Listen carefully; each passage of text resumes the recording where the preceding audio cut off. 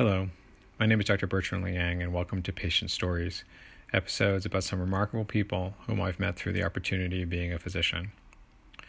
Sometimes we just can't figure out what to do in a given situation. Today, I'd like to relate just a short story regarding one of my patients. I've written about her on Quora in the past.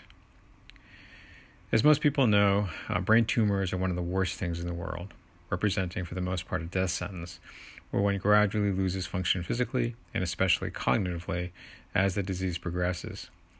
However, there are some uncommon tumors of the brain that are actually treatable, to the tune of prolonged remission into the decades. I had a patient once, Doris, who had one of these tumors. She was a bit of a lost and gentle soul, but had a supremely supportive family. In fact, they had a specific, strong religious belief about many things, and I'm sure it had preserved their family dynamic and strength over the years. After her initial surgery, I was ecstatic that the woman had one of these treatable tumors, and had outlined a treatment plan to go over with the family and her. In anticipation, I'd arranged for the times and dates for treatment with the various members of the team, encouraged by the potential for a prolonged remission. When she arrived, she had all her family in tow, which I thought was a good thing. As I started into my admittedly excited tone, the patient's husband interrupted me, thanked me, but relayed to me that they had consulted with their local religious leader, and as a result, they were going to go to a faith healer in another state for her care.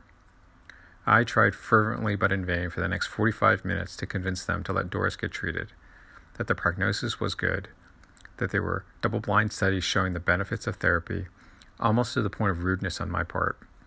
They were very polite, but graciously and firmly declined. After taking a deep breath, I pointedly asked the patient what she wanted to do. With just a bit of hesitation, she demurred to her husband. While I absolutely believe in patient choice in matters of personal health care, I was incredulous. I left the door open, however, and noted that if the patient ever needed care or a referral to another provider, I could do that. I looked at every member of the family in the room, the husband, the grown children, the grandchildren, and finally the patient. I didn't see any inkling that I could try to convince any of them that this wasn't the best idea. They left quietly, and the last thing Doris said to me was, "God bless you." I could do nothing but shake my head and shake her hand. Several months later, I ran into the patient's daughter at the local mall. She noted without much emotion that, quote, God had taken Mom. Knowing that this patient had just shot at prolonged remission, at least in my area, is uncommon. I'll never forgive myself for not being able to convince this family that maybe things could have been different. But again, I don't know what social pressures were on this particular family. I can only hope that they are at peace. Thank you for joining me for Patient Stories. Be happy, be healthy, and find peace.